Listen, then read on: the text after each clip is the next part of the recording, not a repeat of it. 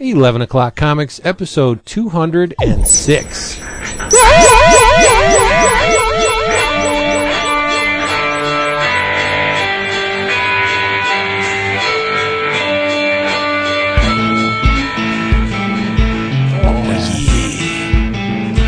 Reverb all over the place. I have like 2 items I read recently that are fun, that just caused me to groan. Like, literally out loud. Well, Wow. no, not so much. One dad. That's funny you say that, because I was going to say that sometimes you get the comic books and other weeks the comic books get you. This was one of those weeks where like almost everything I read I was like, huh.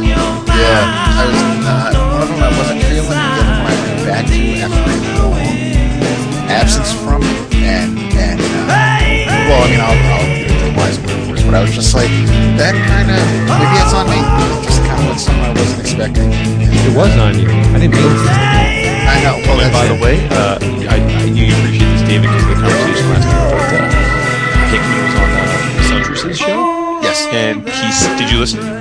No, I knew it was on. No, because Okay, Daryl. yeah. I saw Daryl. Oh yeah, but he was talking about the prose pieces in the early issues, and he was saying that he was making fun of himself, saying that they clearly fucked up because his intention was that it wasn't supposed to be anything like it wasn't like he was trying to take shortcuts. He was actually trying to convey that it was Valeria's notes in her iPad.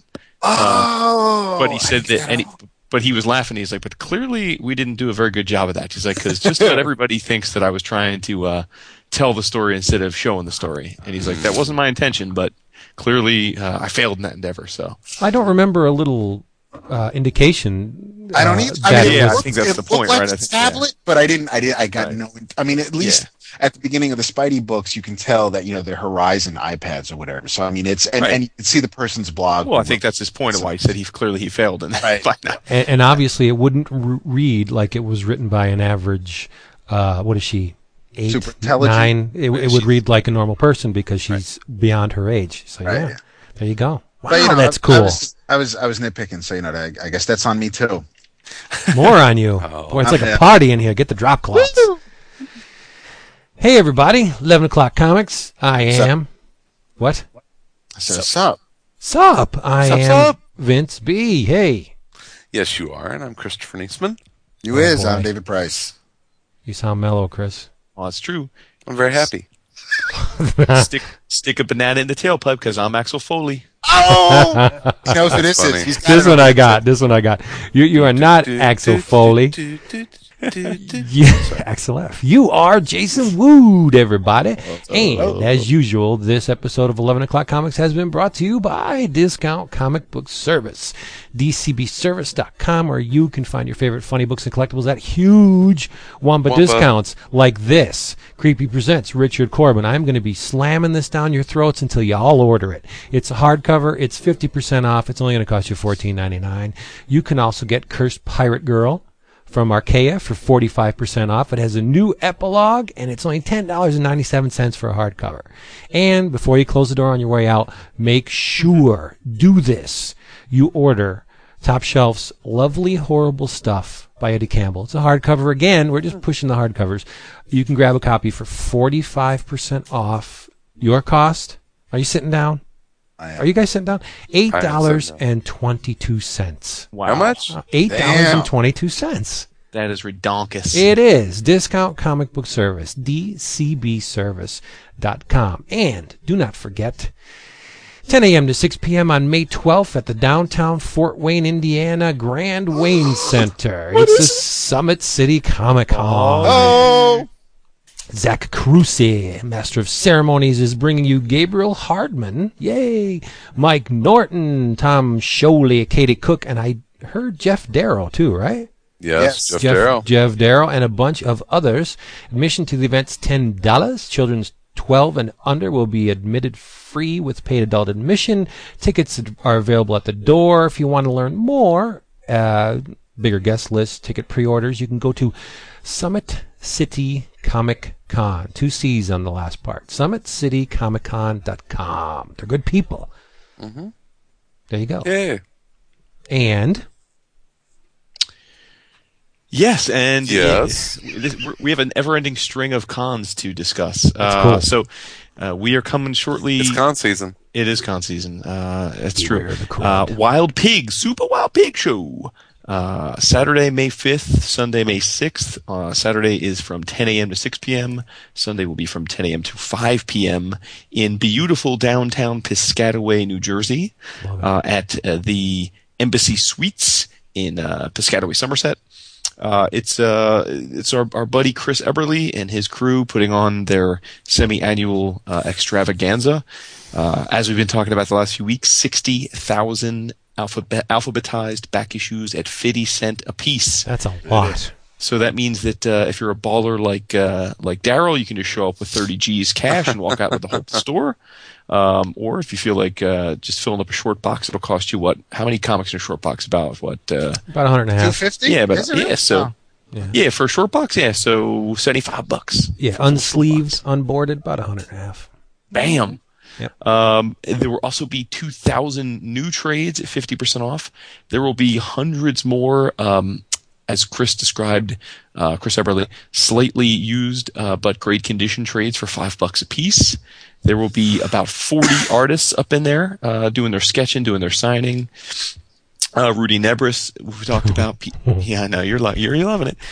Riley Brown, one of Vince's favorites, Jim Calafiore will be there. Oh, really? Yes. I'll go up to him and say, Jim, pinch my face. I want to look like one of your characters. Oh, stop it. Dude, sorry. you cannot do that during the spot. Go you ahead. cannot do that during the spot. Are you kidding me? Unbelievable. Seriously. Keep going. Tom Smith, Joe Staton, Chris Sotomayor, Yay. Lee Weeks, Oh, our buddy J.K. Woodward. And something I keep forgetting to mention, it's actually that weekend is Free Comic Book Day. So Yes. they will have, especially for the kiddos, tons of free comic books if you come to the show. And as I understand it, if you pre-order tickets ahead of time, the doors open at 10 a.m. on Saturday. But if you pre-order and check in at 9 a.m., they will let you get first come, first serve on the free comic books. So nice. if you pre-order, you can pretty much get a haul of free books for you and the kiddos. Sweetness. Yeah, You it's know pretty- that damn Archaea book's going to be flying out the door. Yeah, Oh, yeah. of course, sure, no question. There will be an after party at O'Brien's Tavern, which is also in Somerset, an Irish pub owned by Danielle, who's one of Chris's buddies who works the show with him. Her dad owns the place, so it should be a lot of fun.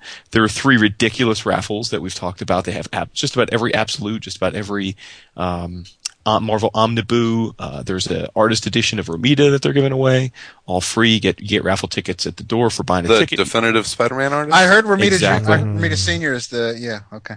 And you can pre-order tickets. In fact, they would love you to do so because it'll help them plan out the rest of the event. It is $10 if you pre-order at wildpigcomics.com. If you don't pre-order, you can still go to the show, and it'll be $10 a day at the door or $15 for a weekend pass. Still cheapness. Totally. Yeah. So, as I said, I think I'll be there. Hopefully we can get Vince and/or David there as well. Oh, yeah. At least. So, yeah, it's going to be a good time. Did you notice that the article before definitive changes, it's sometimes the, but then when pressed, it's a. How does that happen? Oh yeah. Yeah, I know. Oh, no. I don't know, Chris. What? We love you. Huh? What? You, What did you, I do? you call him the definitive Spider-Man artist on But then- occasion. but then when Vince brings up when we were, Ross- Oh, okay. he comes A. So what's everybody drinking? All right, can't wait to get into this. Yeah. Yeah. What's everyone drinking? Who goes first? David, let's hear what you got. That's right, David. It's just you and me because Wood and Vince are serving a 2-week suspension, correct? No, I had a drink last week. I'm in the doghouse. Kind of a Woof, wussy woof. drink, though, wasn't it? No, Jason's a man. I said I am. Oh man. That's right. David, I'm trying something new tonight. It's called Lab from Lisboa, and it is a blend of a bunch of things. Syrah. I know Syrah.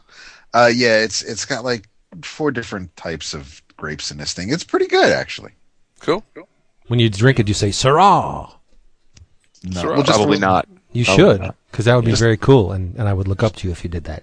But I probably be annoying throughout the podcast if I did Well, that. there you go. Oh, yeah, why stop?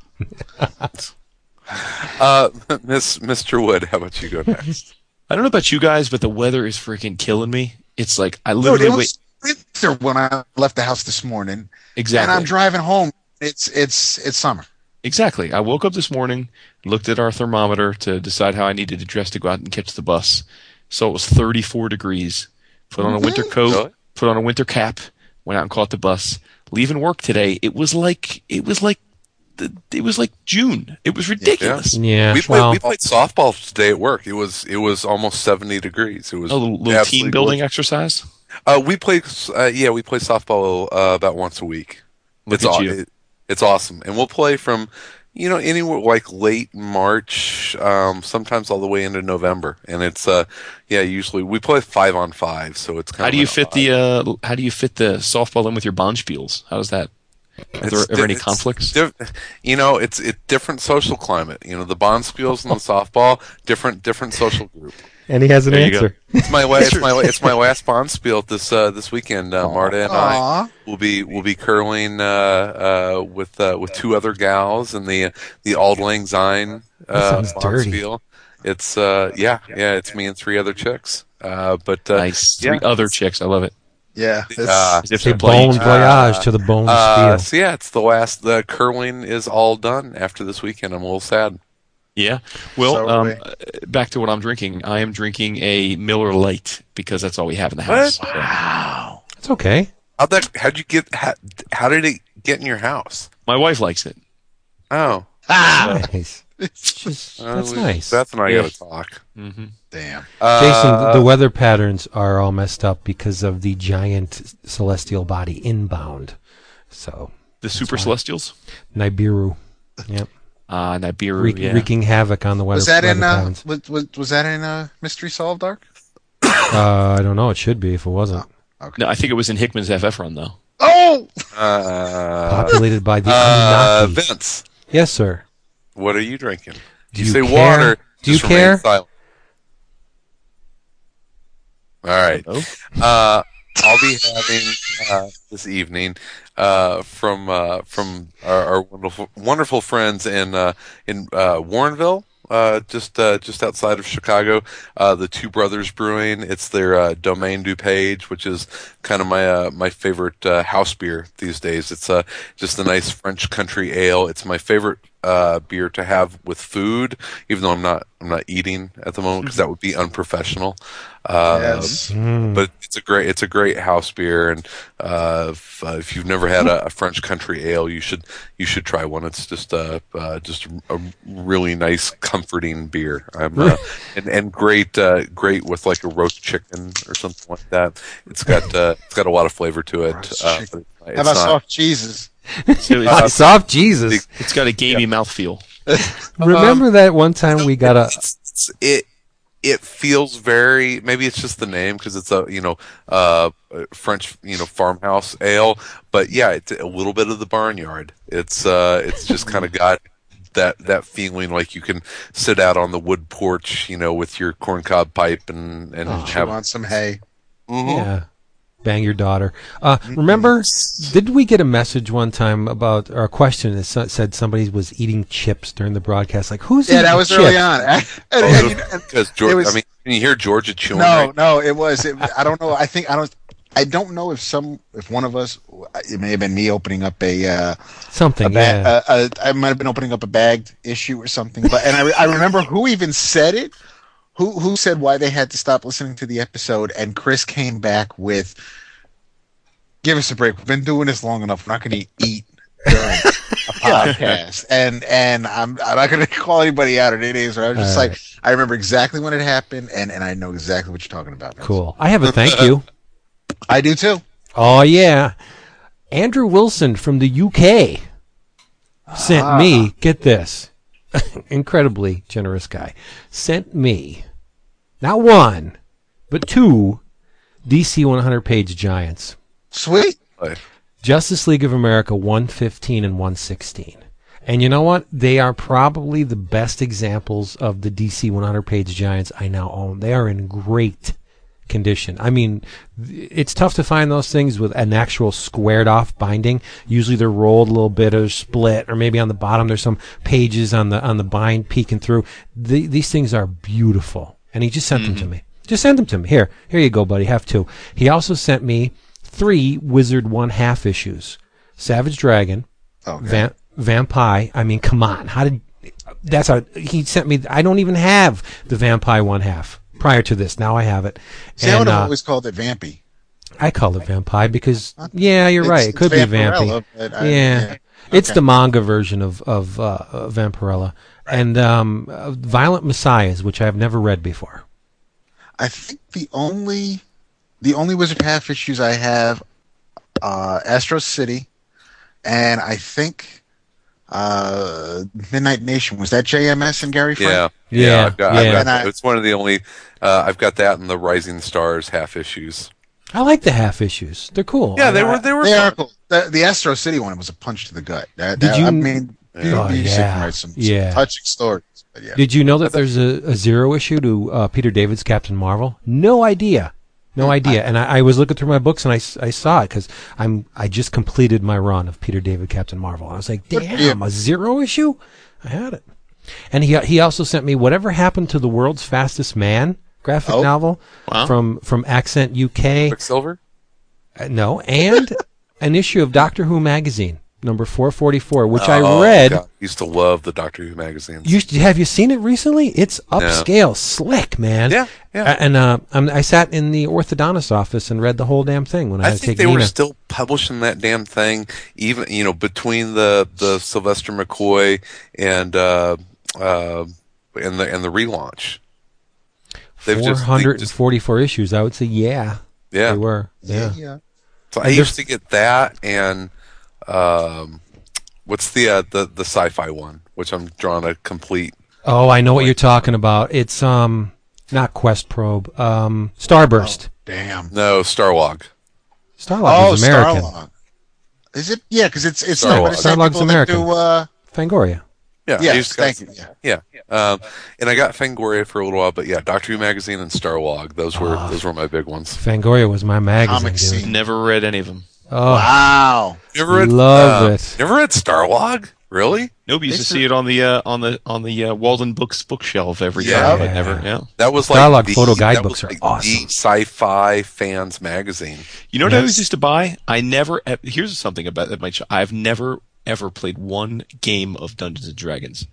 Really? But I used to always go nuts for all the TSR guidebooks, character guidebooks and stuff. I used to. This seems like you. Yeah, you like the Ohamus. Yeah, I used to buy all those and just devour them, even though I never played the game. So. Wow, Jason, you will be very interested to know that Douglas Adams' legendary unfinished and untransmitted Doctor Who story is being published. It's called Shada, Shada. In this issue of the previews, you can order the hardcover. A new Douglas Adams book. Really? Well, new old Douglas Adams book. Yeah. But it's a Doctor Who story. That's what I was just going to say. I don't think Douglas Adams... Jason, I think he may have finally found out the way to get you into Doctor Who a little bit. No, I'm serious. And hear me out, because, the stories are phenomenal. And the entire mythos of it is great. I think you might like some of the Doctor Who pocketbooks and they're cheap too. Yeah, and they're great stories, but you don't have the ridiculous bad special effects. It's all prose, but I've got a pile of Doctor. That's what I'm going to do. I'm going to send you some of my old Doctor Who novels. I'm going to pick up. When you're done with the John Pertwee ones, you can send them to me. Look at you. The Pertwee ones are awesome, but I'll try and grab some of the stuff that I knew were Douglas Adams stories. I think I've got City of Death as a little novelization. Do you have Spearhead from Space? I'll have to go look. Wow. Respect. Yeah, there you go. So yes, thank you, Andrew Wilson from the UK. My thank you is from writer Chris Ryder, who sent me a little. Yes. Well, it's I'll call Same it here. a graphic novel / collection because it was originally supposed to be like a 10-page serial, and which is why you have the chapter breaks in this little book called Dames in the Atomic Age. And I got it too. Yeah, did you read it yet? No, but I looked through it. I saw, as soon as I saw who inked it, it brought me back to 80s G.I. Joe because this is, like I said, it's written by Christopher Ryder, art by Mark Sandroni, but inks by none other than the man who finished the Punisher Full Circle miniseries, Mike Vosberg. Yep. Colors by Paul Little. Letters and design by our pal of the show, Tony Fleece. Yay. And it has additional artwork throughout the book by Andy Siriano, Tony Fleece, Tone Rodriguez, Jason's favorite, Rasan Ikedahl, my boy, Little, Chris Moreno. I mean, it's just, and it's Mark Dos Santos. I want to thank Mr. Ryder for sending it to us, but it's one of those things where I didn't know what to expect, and it was a page turner for me. I was kind of bummed when I got to the end, but it was crazy fun, and we could talk about it after we all read it. Could we do in detail next week? Because yes. I started it and then I had to put it down, but obviously a love letter to 50 sci-fi movies because you see that giant ant, and all you think is them. Yeah, definitely B movies, and some Will Eisner with Ebony in the inserted comic strips. And I want to thank Tony for giving me the heads up on it, and again to Chris for sending it to us. But it was something we can definitely talk about in the future. And I believe it if it's not available now, you can go to artoffiction.com, and I believe there's also damesintheatomicage.com, but you should be able to order it. It's $9, $8.95. Have you ever checked out the books from Art of Fiction? A little bit, and that's another God. reason why Tony mentioned it to me, because Tony also, I believe, designed the Art of Thomas and Perkins IV sketchbook. Right. So I mean, this is the second Art of Fiction book I have, and I do know that I am interested in this All Crime Comics #1 with a pretty snazzy Bruce Timm cover. 5 color comics? Those things are awesome. Oh, okay. Yeah, check those out. Oh, he's so rude. Yeah, Steve real Rude quick, fun. and it also reminds me to mention one of my favorite threads on the forum, which is where, David? Forums.bullpenbulletinspodcast.com. You mentioned Tony Rodriguez in that collection. Oh my God, did you guys see the Bob Breedle commission that he got from Tony Rodriguez? Yeah. It's a recreation of Amazing Fantasy number 15. Yes, but it's Batman instead of Spider-Man. Happy belated birthday, Bob, by the way. Oh, yes, happy belated big birthday. 5-0, yeah. So cool. I thought that was one of the neatest commissions I've ever seen. And Tony Rodriguez is a bad man. Yeah, he had. I know there was that. I don't know if it was a full mini or just a couple issues from Image a couple years ago. Where was it Mayhem? Mayhem. It was. I don't know if it was a Reese character or something, but it was. But Tone did the art for that, and that didn't look too bad. I checked out the first issue.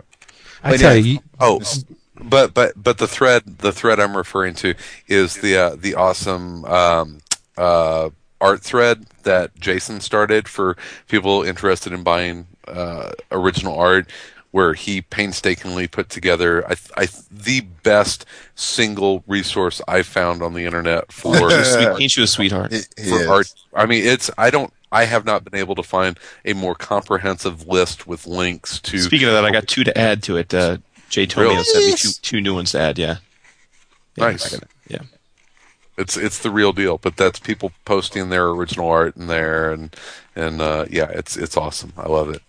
I tell you, you do an image of a giant ant throwing around a banged up car and its mandibles, and I'm in love. And those faux comic strips on the one page, they are awesome. Roger Dugan Jr. Dick. Yeah, that's Dodger Dugan. That's Tony, and I had to. I when I was going back and forth with him on Twitter, I said, "Yeah, I was enjoying the comic strips until I got to old Blackface there," and he says, "Well, I was going to say, yeah, you can thank Will Eisner for that, buddy." So Yeah. What's wrong with I that? know, but it's funny you bring that up because I don't want to besmirch it because you're right. I mean, it looks cool and I enjoyed the comic and obviously I did. It was really nice of him to send it, but I have to say that page did take me out of it. For Bump me out a little bit, yeah. Because it's you know what? Here's the thing, okay? And this is I know this is a hot button subject, but yeah, Will Eisner, sure, but that was the time. Like that was a legitimate reflection of the time. I understand homage, and certainly some of my favorite books have been homages to other periods in the last few years, whether it be, Aphrodisiac or Infinite Kung Fu or, the World of Hurt. I mean, so I get it, but that's, to me, different than... Sometimes you don't homage things that are... You need to homage blackface, I think. Yeah, and Eisner at the time, it's... I mean, we're talking about a New York Jew here, so he dealt with his own, his own issues at the time, but and that's just like 1930s, 1940s America. That's what it was, and it's not a good thing. But it's one of the things I'm a little worried about with the artist edition. It's like I wonder if they decided to keep in some of the more choice racist moments. Why would we take it out? Right, and I agree with. Yeah. I don't think it's when it comes to an artist edition like that, I look at it as from a historical aspect, and just like you really can't. I find it very, very hard to watch the parody from Warner Brothers of To Have and Have Not, where and even back then the other Warner Brothers movies from the 30s and the early 40s, where they had the pigeon speak and things like that. I cannot watch those, but I would not want them censored or taken out of the library just because we have to learn from our history. And that's what I was just going to say. Use them as an example of where we went wrong. Well, and that's exactly. This is exactly what I'm getting at. To me, I think the idea of censor. Like I know what was it a while ago? They were talking about removing certain words from Huckleberry Finn, right? Yes, I just thought that was atrocious. But I do think it's different than using the words or certain imagery in a modern day setting or in a modern recreation, even if it's meant to evoke the time. I think I'm sure lots of people have no issue with it, but I can't watch Warner Brothers cartoons anymore. Yeah, for me, like reading the comic that in question, like I was rolling along with it, and then there were just a couple pages. They were but then it was all right again. And that's the thing. I mean, I know Julian Lytle might put the book down after seeing that and not bother. Well, I'll tell you, we know Alan, who I know he would. This is not. He would be. It wouldn't work for him. But then again, you have one of the main characters who is black. Yeah, exactly. So I mean, no, but I don't want to. But knowing him personally, I know that kind of thing sets him off. Yes, No, you're right. And so I obviously we haven't gone into detail about the book. We haven't talked about it yet. We're not going to this week. But I don't want anybody to think that we're talking about a couple of panels on 2 pages, is enough to say don't bother with it. It's still, I mean, in context, it is what it is. But I mean, overall, I enjoyed what I read. We gotta get into it next week for shizzle.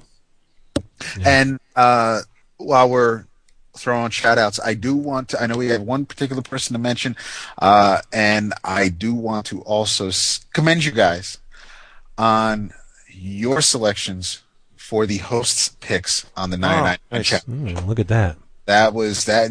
I mean, and Chris with that prose western book. I mean, no, it was. Oh, read it. I think you'll dig it. I'm going to look for it. Is it on the Kindle? I want to. It is. It is on Kindle. Cool. I mean, we all. You guys had some fantastic stuff there. So, and I was looking at who in this challenge has the host picks for their 9th category, and I think the people who are listed there, especially Whirlwind Dax and Gobo, I think they'll have some fun with what we threw out there. Cool. Yeah. Should be a lot of fun. It's a cool thing they're doing. Yeah. All right. What else we got? 40 minutes in. We're ready to start talking about comics. Are we not 40 minutes? Well, we've been talking about half comics. hour. Talking about comics. We're not talking about anything we're talking about this week. Only kidding, guys. But I do want to forum poster and listener of the show over in the UK, I want to give a shout out to Preacher. Yes. Definitely. Absolutely. Yeah, keep going your head through up. a little rough patch. Yes. So Yeah, for sure. Yeah, do thinking not about stop. you, buddy. It's Don't stop fighting. Never. Yep. Yeah, it's it's Big kind hug. of amazing. Kind of amazing to see someone stay as positive as they are in the face of some pretty serious stuff. So it just reminds me what an awesome community we have, that people can come there and be, Just really unload. they can be real with each other. Right. So kudos to the forum and Preacher. We're thinking about you. And he did. I mean, it's not our news to tell. You can go to the forum and find a thread if you want. But it's Where can they find that? it's still forums. Podcast.com. Still, I love it. It's but he did pose an interesting question, which I have not answered, because I really don't know. But his question to everybody is, what are your plans for your collections once you shuffle off this mortal coil? And I think Renee would give you guys first dibs on whatever the I hell. like that shit. I know, right? Some of the shit you already gave me, so you just be getting it back. But she probably keep the Batman crap for herself. But I mean, I don't Keep know. all the Poison Ivy comics. Get out of Gotham, girl. Get I out of know. Gotham. I know with Jason and his boys, and I would think someone from that Vince Sire would want some of his stuff. Dude, let me tell you something. My boys would have no say in the matter. I can't tell you how many times my wife has said to me that if I kick the bucket, she's calling in an appraiser or a and saying, how much can you give me for all these? They'll be sold. I think I'll be burned with a few choice issues, but for the most part, it's really up to her. And a fork, a big ass fork, Yeah. like Grendel. What? What'd you think? I meant like a dinner fork? I don't want to know what you thought. All right, big time comic talk. Don't go away. Yeah. Let's hear this little voice message first before we get into it. Hello to you, Christopher Walken here. Recently, I was dating with two of my favorite Cambodian prostitute friends, Me-Bang and some young guy. Listening to 11 O'Clock Comics, engaged in crazy behaviors, gaping, DP, taking Mongo hits of nitrous oxide from a tube. And when I came to, I remembered that I enjoy Aquaman. Aquaman is a great character. He can breathe underwater. He can talk to the fish with his brain. He's got a hot wife, a redhead, and whatnot. I don't understand why people don't like Aquaman. Aquaman is great. I love him. I would recommend not making fun of Aquaman. Oh, I'll visit you. We're back. Thanks, What are we going guys. to talk about? It's the magic of radio. Can I? I got one. Go Oh, ahead. yay. I don't want to start off with a downer. Go ahead. It's one from two guys that I've gotten to know a little bit, and they're awesome. And we've talked about both of them on different projects. One is the writer from the awesome G.I. Joe Cobra series, Mr. Mike Costa. And the other guy is an artist that I've got to know pretty well here in the Chicago area, Mr. Ryan Brown. And they, along with Joe Armstrong, who is a pretty well-known magician, launched a series at IDW last week called Smoke and Mirrors. Mm-hmm. Did anyone get a chance to read Smoke and Mirrors? Not yet. No. Not yet. It is, without giving away major spoilers, just what makes the world of Smoke and Mirrors very interesting is that it is a world where magic not only exists, but it is highly commercialized. Imagine if Steve Jobs and Apple were one of the biggest magic companies, and I'm not talking the card game, talking about the actual, bending of reality and magic and spells and all of that. But imagine if Apple were a company that dealt in magic and magic products. Well, they are. Yeah, but taking that, and that's where I know what you mean. Magic with a K, and that's where the comparison comes in. But imagine if they really did peddle in like mage stuff, and magic was part. It's just part of the world, and people cast spells, and they have incantations and familiars, but it's. Is Grant Morrison in this book? No, but what's cool is that you get the feeling that it takes place in the future. I don't know if it does, but it has a futuristic feel to it. But once again, magic exists. Well, imagine a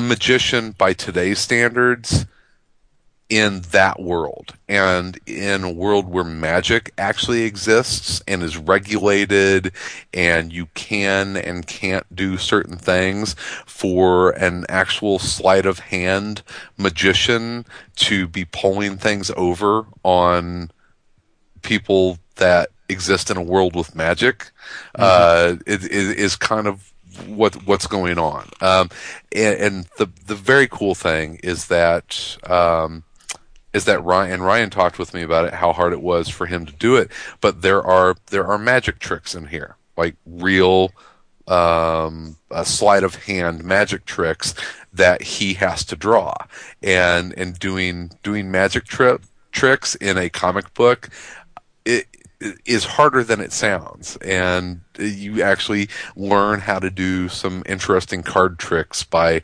what's in here. And it's a very hard book to describe, and whenever you read this, you'll be like, Chris described something totally different than what I actually just read here. And I'm doing that because I don't want to spoil the actual plot of the book, but that's just kind of the world that it's set up in. Very interesting, very smart, and I'm really looking forward to the second issue. So kudos to Mike Costa and Ryan Brown, who have been best friends since like the 5th grade, and this is the first. This is the first actual comic project that they've been able to work on together. Published. Sounds right up my damn alley. It's really cool, Vince. I think you'll dig it. It's it's not meta. It's not spiritual. It's just a world where magic exists, and I think you would dig it, and it looks great. Ryan's art. I didn't mention what he's worked on before, but he's God Hates Astronauts and Blast Furnace, and just one of the more prolific web comic and self-published artist out there. He's just a great guy and a great artist, and incredibly clever and smart. So all of that just shines through in Smoke and Mirrors. So if you see it from IDW, pick it up. It was fantastic. 4 issues, you said? I don't know how many issues it's going to be. This is the first one, and so I would assume at least 4 issues. Cool. We'll keep an eye out for that. Yeah, it's great. You should. Nice. I should. Even though it's coming for Chris, I'll keep an eye out for it. I think you'd like it, Vince. I really actually do think you'd like it. I know I'd like it. We have the premise sounds intriguing. We have more similar tastes than we like to admit sometimes. All right, well, let's see what you say next hour. Well, I'm not saying that whenever you miss, you don't miss horribly, but That's a good point. Yeah. Who wants to go next? I'm going to get all crackly, and I plan on talking for a little while. So I'll okay. This is something where I went back to. We talked about it probably the end of around last summer, and while we were doing our 11 O'Clockers, and I was looking for miniseries, I knew about this, and I wanted to read it to see if it would be a contender, and I didn't read it in time, and I did just finish it, and I am kind of glad to say that it would not have been a contender, but I wasn't really thrilled with the last couple of issues of 50 Girls 50. Oh, yeah. Oh. Mm-hmm. Because we were, I think the three of us who read it, I think we were pretty high on the first issue. First two were really good, yeah. Yeah, I think I started to read the second issue, and for whatever reason I didn't finish it, but I got the third and fourth issues, and they stayed on the pile, and I never got back to them until just recently. And art-wise, it was consistent all throughout. Story was pretty much on point all throughout. It was just when it ended, maybe it's on me, maybe it's that whole, Jake Ellis thing where it's like maybe I was expecting something else or wanted it to go in a different direction, and it just that wasn't where it was going. I didn't hate it. I just wasn't thrilled that open-ended closing that we got in the fourth issue. And if more is coming, great. I'll gladly read the story as it continues if it's along those same lines. But you don't know that, right? You don't know. Right, if no, more is because coming. as you're reading the ads throughout the rest of the book after the issue ends, Francho has all these other projects. So he's got Brutal, he's got Dinos and Guns, and he's got all these other things that are all the AVX stuff. Yeah, so unfortunately the AVX stuff and more Liberty Meadows eventually. So I don't know if he'll have time to write more 50 Girls 50. And some of it may have gotten a little repetitive as I'm reading it, especially every time they send Oksana into the wild and so she's got to save the day. And again, like we said when we first talked about it, it's interesting concept. These 50 women, they're trying to make sure that we can survive as a planet, as a people, and the aliens were kind of funky. I like the reptile / dinosaur type aliens, and how the women were going to save their planet, save them from, well, not their planet, but save them from extinction because of some impending doom. And it just, I guess, I don't know if I just didn't, maybe because it was 4 issues. I don't know. It wasn't, like I said, if it's on me that I wanted more because of the creators involved, because it's primarily Frank Cho, and I haven't read a lot from Doug Murray, and the art was fine for the story, and I just and that was the other thing with the whole, it was where I thought they were going with the last 2 pages of the first issue with that thing in Oksana's head, or even the tongue coming at her when she was in the shower. I didn't know where that was going, and it was kind of just mentioned towards the end of the series where she has these evil thoughts in her head, and some of it felt a little rushed, or that they just didn't. She could be bipolar, but you don't know. It read that maybe they didn't plan things out. I don't know. It was just I wasn't as high on it at the end as I was at the beginning. Yeah, you know what I was thinking? By the time issue 4 rolled around, I think this would have worked better as an oversized one-shot. I agree with you. Yeah, I'm with you on that. I don't know how much story was actually there. Right. Because, I mean, it's a classic premise, you know what I mean? Send sexy space maidens into the meat grinder and watch them get their clothes torn up and have an adventure in the process. Right. No, I mean, comics have been doing that for decades. Sure. So it's a neat little setup, but I don't think there's enough gas in the tank to carry that. I personally thought that the best part of the whole thing, frankly, was the the fact that they had the big contest to find the artist. I mean, that was the whole thing, was when they did they had everyone actually submit 5 pages of sequentials based on the story that they posted, and then they chose the winner from that on the on their website, which was awesome, which is how they found Axel Medellin. But I'm with you. I barely remember it. I remember it definitely was one of those books that the first issue was the best component of it, and it just didn't leave. No, you kind of knew what it was after the first issue. It's like, okay. Yeah, I mean, far be it from me to turn my nose up at ripped costumes on lady features, but I don't know. You're right. It just kind of petered out. Yeah, I mean, that's as did my enthusiasm for it too. I mean, it was high and then progressively lower with each issue. Covers were great. Yes, and the interior art was fine, but it seems like here's another one, and you don't want that when you're reading a book. You don't want to read it like a chore. Exactly. You want to jump into it and enjoy it, right? You are right. Yeah, for sure. Oh boy, let's take it up. Yes. Okay. Well, as David and I were chatting probably during the intro music, I said that this is one of those weeks where sometimes you get the comics, some weeks the comics get you. I read a bunch of things this week, and there was one that really tickled my fancy, but I know that we're saving a much bigger conversation on that when we're all finished it, so I can't get into that this week. But the rest of the that's stuff, right. I'm gonna have the opposite opinion of you. The rest of the what would that be? Just so I'm King not City. complete. okay. King City, yeah. But But the rest of the stuff that I read this week just didn't really do it much for me. So I'll just throw them out there real quick, and we won't spend a lot of time on them because I know Vince has something he's really excited about. I read the first issue of Dominique Laveau, Voodoo Child, which was Vertigo had, a lot of Vertigo series had come to an end, and there were some questions as to what the plans were there. So to their credit, they've recently launched 4 new series, and this is one of the 4. It's written by Selwyn Seyfu Hines, who I know from I think wasn't he a writer for The Source magazine, I think, and some other things. I don't know if this is his first comics work. I don't recall him ever doing comics before. And the art chore is handled by Mr. Dennis Cowan, which I know Dap is a big fan of, if I'm not mistaken. Yes. right? Oh, yes. Question fame, Oh, sure, of course. among other things. It's my so- favorite work of his.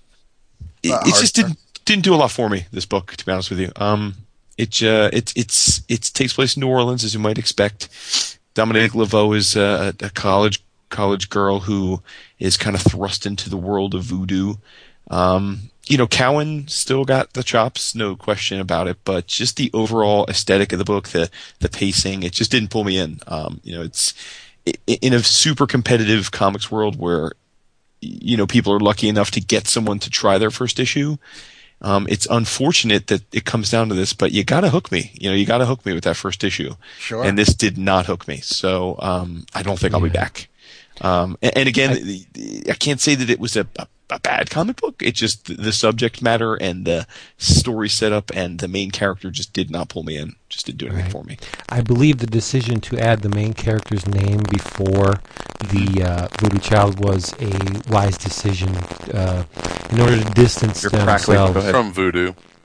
No, from the Nicholas and Weston Cage project that they did at Virgin. It was called Voodoo Child. Oh, wow, okay. Got it. And then another comic, another number 1 that I read this week that I was really, really excited for, and it just fell flat for me, was IDW's Rocketeer Adventures Season 2. Oh, wow. I think we all, at least collectively, we spoke very highly of the first Rocketeer Adventures. Oh, it was great. It was terrific and got a lot of votes on the 11 O'Clock Oscars as best anthology of the year, and I think it may have even won the audience vote. And I just adored it. This, I expected to be more of the same, and, with anthology series, sometimes you get stuff that resonates, sometimes you don't. So, again, your mileage may vary, but for some reason, the stories in this particular issue just really didn't float my boat. You have a story by Mark Guggenheim with Sandy Plunkett art called The Good Guys. You have a story which should have been. I feel like I should have loved this, and it's The Ducketeer, and it's written by Peter David with art chores by Bill Sienkiewicz, and it's a take on Daffy Duck being the Rocketeer, and Marvin the Martian being, you know, a Nazi villain. But it even that just kind of... So it's like Buck Dodgers was set in the past. Yeah, pretty much. And then the last story was by Stan Sakai with Steve Stewart colors.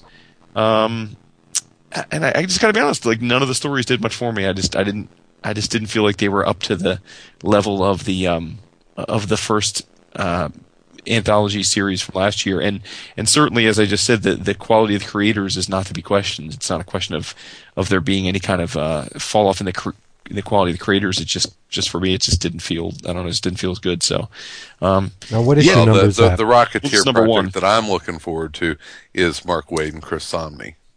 Sure. Yeah, absolutely. Yeah, no question. I mean, that's going to be fantastic because, you know, no question. I mean, Samnee alone, his art makes almost anything worth having. And then, you know, Waid certainly knows how to tell a good action-adventure yarn. Now, see, I cooled on the Rocketeer Adventures. The first series, I didn't think it was all that. Visually, it was stunning, but I couldn't care less for the stories. But this issue sounds like something I should pick up. It's funny. Well, it'd be interesting if you had, because I had just the opposite feeling about the whole thing. But, and then I know last week I spent a ton of time recapping my Regina Pyle catch-up with FF, and I did a similar catch-up with Captain America this week. And I will say that I read nearly 40 issues of Captain America. That's a lot of Captain America. Last week. So you're talking about 3 years worth of stuff. And unlike my 40-minute gush of FF last week, I will just leave it as I probably could have stopped buying the series a while ago. Wow. Ooh. I just it just all ran together for me. Now, admittedly, when you read that many issues of anything in a short period of time, that's a risk. But I just felt like we were just treading all too familiar ground. It just made me wonder. You know how kind of like certain characters can fall in a rut? Like sometimes you'll hear people say there's only so many Punisher stories, and you'll hear. I kind of feel that way with Brubaker's Captain America. I mean, admittedly, a lot of it's been fantastic. Certainly the death stuff and the Bucky stuff, the first few arcs were awesome, you know. But I just feel like, much like I feel like with Bendis on Avengers, and I while it's good to have someone do a nice long run, I feel like these guys are kind of in a rut. And it's just like I'm ready for treading over the same. Yeah, I'm ready for someone to tell different stories. Like it's okay to have Captain America books have superheroes in them or supervillains, or it doesn't just all have to be. Yeah, what's you know, it's like we talk about with Daredevil. Yeah, it is exactly like that. Yes, exactly. There was just a point where it's like, okay, we've felt this with this character for so long that, you know what, it's okay to take another look at the character. And you know, in Cap, it's been what, 6-7 years now? 6 years? And it's been awesome. But you know what? Maybe time for someone else to give their take on it. And I think that people will look back on the Brubaker era of Cap as being a real, you know, touchstone. It's going to be a highlight of the character. But yeah, I think I'm ready for someone else's take. And a thing that I will say, that I know this is purely editorial and not to be so that the creators involved can't be blamed, but reading a big chunk, and I'm sure lots of people either read, if they're reading it in trade, or they're going to get like the oversized hardcovers that Marvel's putting out. It was really astonishing to me to read it the way I read it, and to basically have one issue where Steve Rogers is gone, and the next issue he's back. Now I know that and I read it when it came out. Obviously when there was a separate miniseries of Steve Rogers coming back. Oh, the Reborn. Yeah. But the thing about that is the thing about it had its moments. Regardless of whether that's not what I'm getting at. But what I'm getting at is that regardless of whether they chose to make that its own separate thing, which is fine, I don't have an issue with it one way or the other. You can't not have at least an issue in the main series devoted to his return. Like it literally was one issue. Yeah. Bucky is Cap and Steve Rogers is gone. The next issue, Steve is back as the head of the U.S. security. Well, I think that's crazily bad storytelling.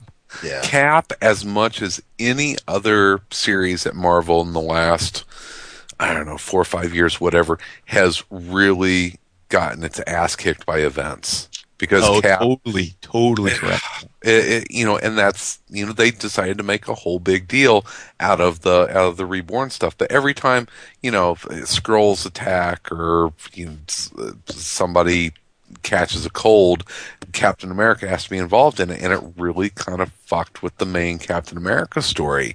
And that's why honestly, whenever you get to Death of Cap, and then Bucky is Cap for a little while, I'm fine with it. But it was real easy for me to walk away and not really care. I haven't read the long running Captain America book. Well, I haven't read Captain America and Bucky yet. But I did read. I started to read the new ongoing Captain America by Brubaker, which originally had art by pencils by Steve McNiven, and I think I stopped that after the second issue because as nice as the art was, the story wasn't really doing anything for me. I did come back to the series when Alan Davis and Mark Farmer were doing the art. Yeah, I haven't read that stuff yet because I love Alan Davis. So yeah, and it's this particular arc with the Serpent Society and the problems Cap is having, and there's Falcon and of course when you have Agent 13, Alan Davis can draw the limit, but when he's drawing Sharon Carter and her outfit, I mean it's that right there. But it's Serpent Society is my joint, dude. I know, and it's good stuff, and even with the obligatory Hawkeye appearance, but the selling point on this particular arc just for me harkens back to the Grunwald De Matteis days of Captain America. I was just going to say, I know that it a lot is of people so cringe. Good. I know a lot of people cringe at the Grunwald era, but that was my chapter, man. No, God, I loved it. I loved it, man. Love that stuff. Yeah. I loved it. Rightfully so. Oh, it was great. Mm-hmm. But I mean, so I can't say yay or nay on the older Captain America title, and I think like Chris was saying with the whole event thing. I mean, yeah, after I think I stopped right around when Bucky picked up the shield, and I really was reading Captain America at that time, and so I was only getting Cap really in any events or the Avengers, but then now I don't even know if I've read all of Reborn, but I agree more with Vince than with Chris in that regard, especially the art was I really wasn't feeling the art on that. But there was a hitch. Exactly. Go bang, but it was I liked Captain America in Fear Itself. I don't know. I guess I'm kind of. But see, that's what's weird though is that I mean I could talk about the first 3 issues of Winter Soldier. I'm really digging that, and I know Vince isn't keen on the art right now with whatever Geis is trying to do there. But the last issue looked a lot better though. All right, no, yeah. I like the feeling I'm getting when I read. Well, I will tell you what. I mean, in the 3-year stretch that I caught up with, there were a number of artists, that were on the book, but clearly for me, the one that was by far the most consistent and most impressive was Butch Geis. Like many, I thought many leagues better than everybody else. He's great. Yeah. And they did try and theoretically all the artists that were on that book had similar styles. That was the intent. But when you read them all back to back, to me Butch Geis' stuff was the most dynamic and the most the most consistent from page to page and issue to issue. And what's funny is I would say he may have been the least heralded of the guys in the book. Of course. Yeah, there is. But I thought he did the best job, frankly. And the only other thing that sticks, because I'm thinking back there, there were a lot of arcs here, obviously. So, but the thing also that really bugged me is that there was a period of the book where Sam Wilson is involved certainly, and he kills someone in a battle, and they make it's no big deal, and that just rubbed me the wrong way, man. I was like, Snap wouldn't have killed somebody like that. That's no way. It wouldn't again. There's certain things that are. I know we're in an era of, quote unquote modern storytelling, but that's Cap and Sam. They don't kill people. That's what makes them different than Punisher or somebody. That's one of my. Claremont would have had the character just self-wrought for like 8 months. 8 issues. Well, that's Right. true. Yeah. So I mean, it's. Go ahead. That's what bothers me about Captain America. The modern Captain America is almost the antithesis of the Grunwald. This darkness has crept into Cap.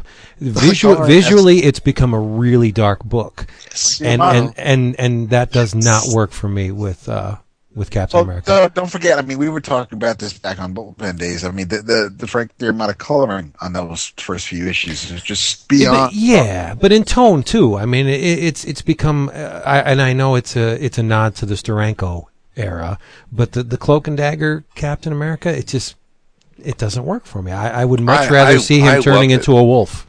Well, I love it, but then again, kind of what we talked about, maybe it's time for, a lighter, brighter, happier Cap. And yeah, I love the John Byrne and Roger Stern era Cap is kind of where, I mean, that's what I came up on. And D-Man. I love D-Man. D-Man. Yeah. See, I'm more of a fan of Deathlock, of the Paul Neary drawn issues, there were Captain America was one title I was buying. I mean, when the Scourge was coming around and taking care of business, well, the bar with no name, baby. Dude, that was, every month I was there. I would be purchasing Cap above like anything else almost at the time. I don't know what stuck out to me that I just had to get it. And then of course, we handed in the Shield and President Fire and things like that. And it was different. So I wasn't feeling it, but I've never not liked Captain America until kind of just recently. The book was never. Who's your favorite Cap artist of all time? Mike Zack. Yeah. Oh, you stole mine. I love Zach's Cap. So good. So perfect. Frank Robbins. Bernie America. Really? Yep. Frank Robbins, Captain America and the Invaders. The Invaders. His Baron Blood. Forget about it. That was dude, all skinny with the fangs. No, that was and Frank Robbins' women, the Nazi concubines. Oh they need to my bring Baron God! Blood back. I love that character. But dude, the captain, dude, come on. Come on. But Captain America was never rainbows and puppies. Awesome character design. A Nazi vampire. I mean, come on. Yeah, it works. Because Steve was conflicted over his patriotism. Is he doing the right thing? He handed in the Shield. He went on walkabout for a long time. He became Nomad. It's just. Oh my God, Nomad! Dude, you remember when he fought Reagan as a snake creature? Wasn't that Paul Neary? Well, Reagan was a reptile. I think that was Paul Neary on pencils. No, it was Kieran Dwyer actually. Seriously, nice. Exactly. Wow. Yeah. Oh, that's right. Because that's when he quit, right? Yeah. Okay. Yeah. All right. Okay. There you go. Good stuff. Well, there you go. Turn the negative into a positive, people. Yeah. Because I haven't done my second yet, so let's have Vince go. Oh, Vince, do it. All right. You want me to do this? Do this. Monday afternoon, I had a box on my steps.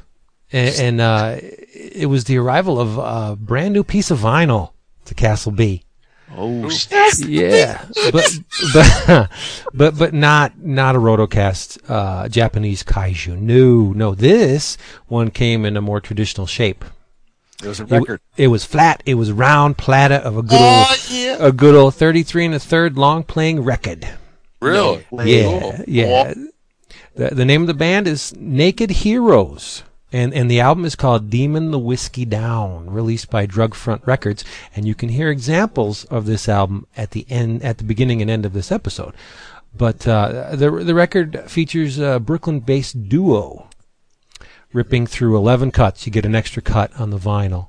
It's crunchy 70s inspired raucous cock rock, a little bit in the Thorogood vein, mixed with maybe Georgia Satellites. It's barn burning, good old fashioned good time rock and roll. I love it. I've been playing it constantly since I got it. But here's where the comic angle comes into play. The wraparound album cover and a special 8-page comic book included with the vinyl release were conceived, and I gotta say, brilliantly executed by the living legend himself, the bombastic Benjamin Marra. Yes, it's amazing. The book is an 8-page, like I said, comic published by Traditional Comics. That's Mara's imprint, and it's included in the vinyl. Wow, Jesus! It's a takeoff of his album cover. The events of the comic are detailed partly on the album cover. You see the two protagonists from the band, and on the backside you see the villains. But in the comic you get much more of the story, obviously. On the run from the dreaded Duke of Demolition, a guy who wanted to mount the Naked Heroes' heads on his wall in gratitude for their recent concert, George Michael Jackson, that's the guitarist and the vocalist, and Merica Lee, who plays drums and does vocals, they scream across dimension 64789 on a big old ape hanger chopper with a sidecar, and they're searching for a trans-dimensional portal to take them to their next gig. But those plans are put on hold when they run into a demon-infested watering hole and set down to drinking. And they charm the locals with their tall tales of their rough and tumble adventures. They're in the bar, and everybody in the... It almost looks like the cantina sequence from Star Wars. Everybody in the bar is like a misshapen alien-type demon creature. Like the bartender has 4 arms. A bartender should have 4 arms, right? And there's demons with horns and spikes protruding from their cheeks, just swilling the whiskey. But their fun time doesn't last long, because the roof of the bar is soon ripped off by this gigantic demon Bezel homunculus.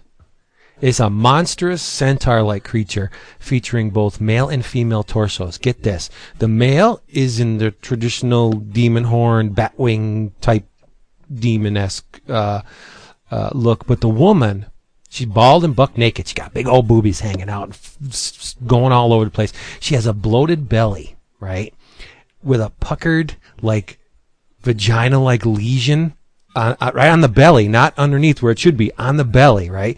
And this lesion erupts in the middle of the battle, and 4 sub-demons, the children of this Bezel homunculus, jump out, and they try and slice and dice the Naked Heroes.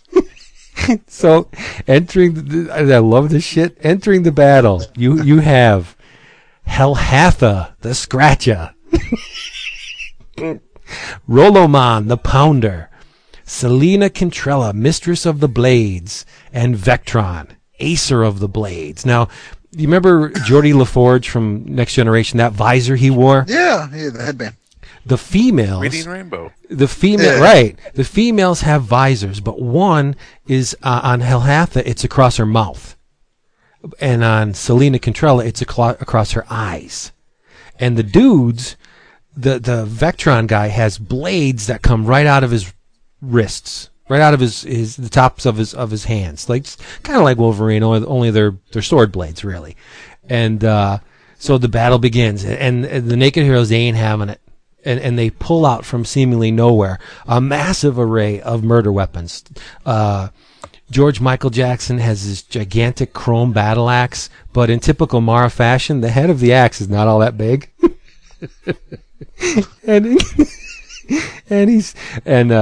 The woman pulls a shotgun out of her skinny ass, poured into jeans, like this huge. Actually, it's a sniper rifle. She pulls it out of her pants. Where the hell was that rifle? It doesn't really matter, does it? No, right? John Woo style handguns, and they turn their corner of Dimension 64789 into an extra dimensional bloodbath ballet as they bisect, eviscerate, and ventilate these subdemons in excruciating Benjamin Mara detail. I mean, he takes great pains with the bloodletting. I won't spill anything, but one person gets chopped in half, and the blood is deliciously rendered. I mean, he goes almost to the point where the resolution of the print can't handle the detail. That's how finely tuned he went in there, and just there's stipple, there's a million different blood drops. Like Jackson cuts one of the creatures head to toe, bisects him straight down, And when it falls apart, you see all the blood flying all over the place. And you really got to get in there on the panel to see the detail because it's very, very fine. And it's printed on newsprint. So you have a tiny bit of bleed, not much. But, I mean, the detail is really, really sharp and minuscule. Someone gets their head cut off, and if I had to count the number of drops in the blood spray, I don't believe I'd be able to do it. It looks like it took him forever to draw. Right? Wow. Maybe he just sprayed blood. Well, no. It's not like he got a toothbrush and flicked it with his hand, or he did a blew on a brush tip. No, each droplet was drawn, painstakingly drawn. But the Bizel homunculus is not pleased that their children got turned into liquid, and that's where I'm going to leave it. It's 8 pages. You have to read this thing. It's amazing. And the artwork, like I said, it's another Mara milestone. He has this, and I know Jason's like, I find hey man, some. You do you, buddy. He has this beautiful chiaroscuro style where he'll throw down some really deep shadowy blacks, and then he lets the light areas just handle themselves. It's stark. It's high contrast. I think it's gorgeous, and I gotta say again, I mentioned this before. I think it's intentional. The gaffes in proportion that he likes to throw in, like for on some characters, the hand is obviously too small for the arm, or a character's head will be a little out of proportion, noticeably so, with the rest of the body, and I think it's intentional. Because his artwork, that imparts to me anyway, into his artwork, this teen enthusiasm, as if this comic was drawn between by a high school student, a very talented high school student, between periods. You know what I mean? The subject matter is very much in line with what a teenager would be interested in, right? Demons and rock and roll and motorcycles and extra dimensions, and even his other stuff like gangster rap posse going around drinking beer, taking drugs, banging white chicks, and just like killing people. You know what I mean? It seems like the intelligence, I don't want to say that, but the interests of the hand behind the work are out of line with the actual age of the artist, and that works for me. Because right. the enthusiasm of it is right there on the page. I mean, you can't make this shit up. You cannot inject a level of enthusiasm in, say, something you're not all that enthused to draw. Like if Benjamin Marra got a job, say, drawing Captain America, I don't think it would possess the spark that this stuff has. Sure. Mm-hmm. Because he's drawn what he loves, what he likes. You know. Look, I mean, I'm not going to make any bones about it. I don't find his work very appealing. Right. Yeah, thank you. But I have read recently a number of interviews with him, and I guess if he really was this genius you and some other people perceive him to be, I wish he would let us in on the joke to prove it. No, but the joke is not knowing. It's like Andy Kaufman. Look, and again, this is one of those things. It's potato. Where you see genius, I see a joke, and maybe neither one of us are wrong. Maybe he can be both. Maybe right. And maybe my point is I feel, and again, this is just my personal opinion, that if there was a depth of person there beyond basically being a middle-aged man who stunted as though he were a junior in high school. I feel like it would come through in his interviews, and I don't see it. I see basically a dude that's a loser that doesn't make much of a living, that is at home and doesn't give a shit about the rest of the world and likes to draw these things and doesn't really care if one person buys him or not. And kudos to him for that. He doesn't have any commercial. Yes. But I just, and again, maybe it is all big. I think it's an act. I do. Maybe it's an Andy Kaufman thing. Maybe it's, but I cannot give him the credit for it because I just don't see it. I don't see it. I mean, he's picked up by galleries too. He has a show at the Pop-Up Gallery in Brooklyn. And he's got one coming up. Let me also say about that in Baltimore, having some people that I work with have extensive art collections, and having been to many an art show over the years in relation to that, you will never convince me that there aren't that some of the quote unquote finest modern art in the world isn't a big scam. Oh, sure. So the fact that he's being picked up in a gallery does not, to me, validate or invalidate his work being genius or being a joke. And again, look, ultimately, as you always say, art is art. If the fact that he has gallery showings proves that there are enough people who view his art as being elevated and worthy of. Right. I don't think it's so much elevated though. I think they're just recognizing it as art. There's definitely a lowbrow component to all his work. I just don't think but I'm saying he's had multiple gallery showings this year. I don't think you have multiple gallery showings if there aren't some people who view your art as more than just right. A high school kid scribbling, sophomore stuff into a book. So you could be right, and like I said, maybe we're both right. But for me, I guess I have yet to see something from him that lets me say, you know what, there's really the joke has been on us, and maybe that'll never happen. Maybe someday there'll be something that makes me think, wow, this guy really is.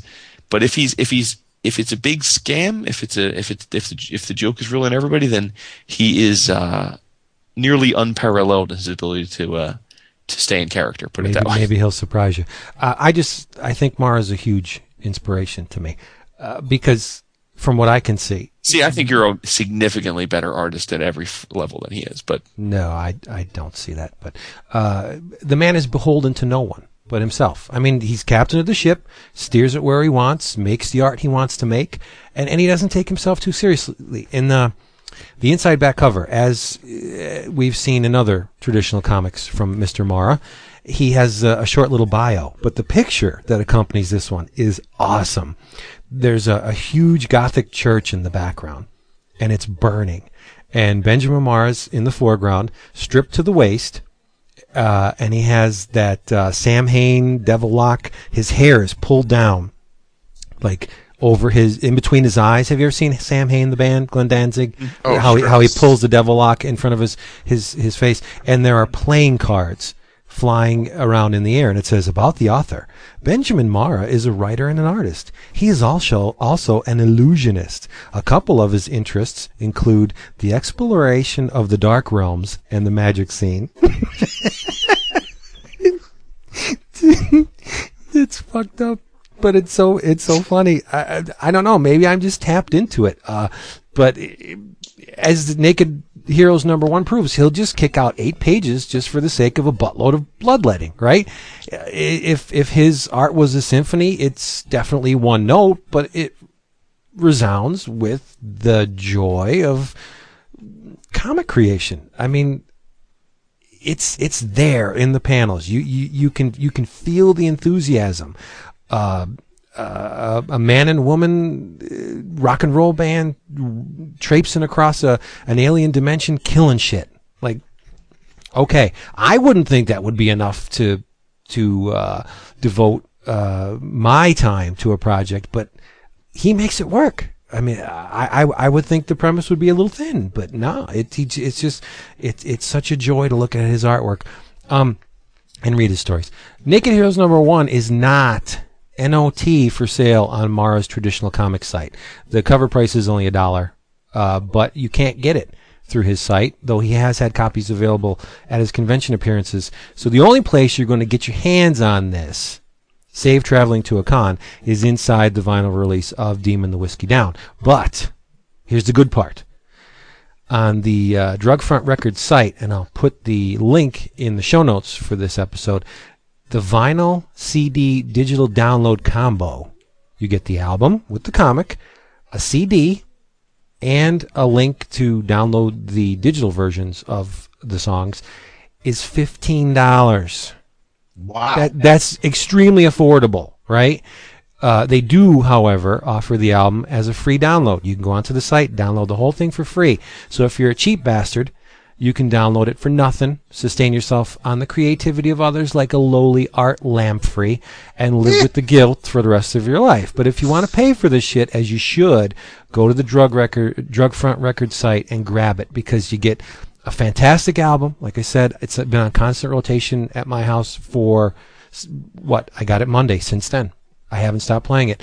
And you get a great comic by a genius craftsman.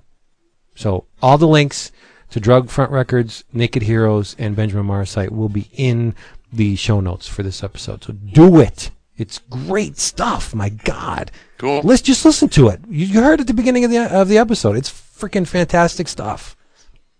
I had a couple guys at work who I turned on to the album say, how have I not heard about this?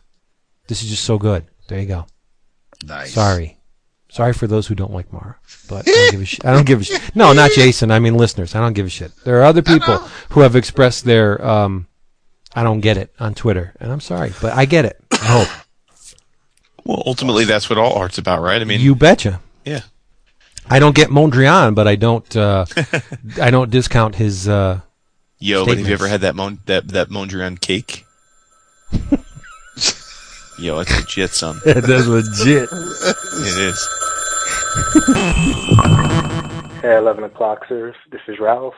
I recently reread Born Again. It's one of the great stories of comics. I'm actually quite shocked that a lot of people haven't read it. I had the trade paperback. I was preparing myself for Avengers versus X-Men, so I had the trade paperback of that. I had a long drive to Buffalo, had some time to read.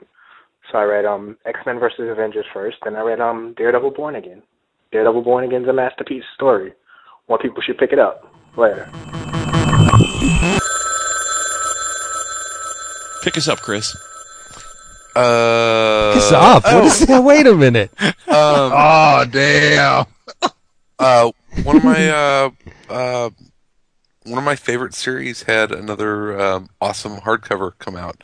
Dark Horse has been releasing after the Hellboy definitive editions, the super nice ones. They've been doing some really nice collections for BPRD. Yes. And the third The third one's out? Damn it. third one came out last week, the BPRD Plague of Frogs. So there is one more collection to go, and then you'll be all sorts of caught up with your BPRD. And so yeah, the third one's out, and it is spoilers. It's no, I'm not even going to say it because a lot of people haven't read all this stuff. Thank you, because I have the second one right here on my Regina. Yeah, because there's some stuff that happens Regina. in the second hardcover where characters kind of leave, and Mignola's been very forthcoming that when the things happen in the BPRD universe, and they happen for a reason, and they're permanent. And so there's some fallout in the third hardcover that is really good. And the first mini, in particular, the Universal Machine, it's a lot of different stuff. It's kind of a creepy horror story, but then there's a whole other side story of the kind of the getting the gang together around the campfire, where they all tell each other's origin stories. So you get to know more about Diamo and Johan. It's great stuff. I mean, BPRD consistently over the last 10 years. I mean, it might be the best book of the last 10 years. It's got to be in the conversation of just like consistently great comics coming out of Dark Horse with BPRD. I actually enjoy the series more than a lot of Hellboy comics, which is Wow.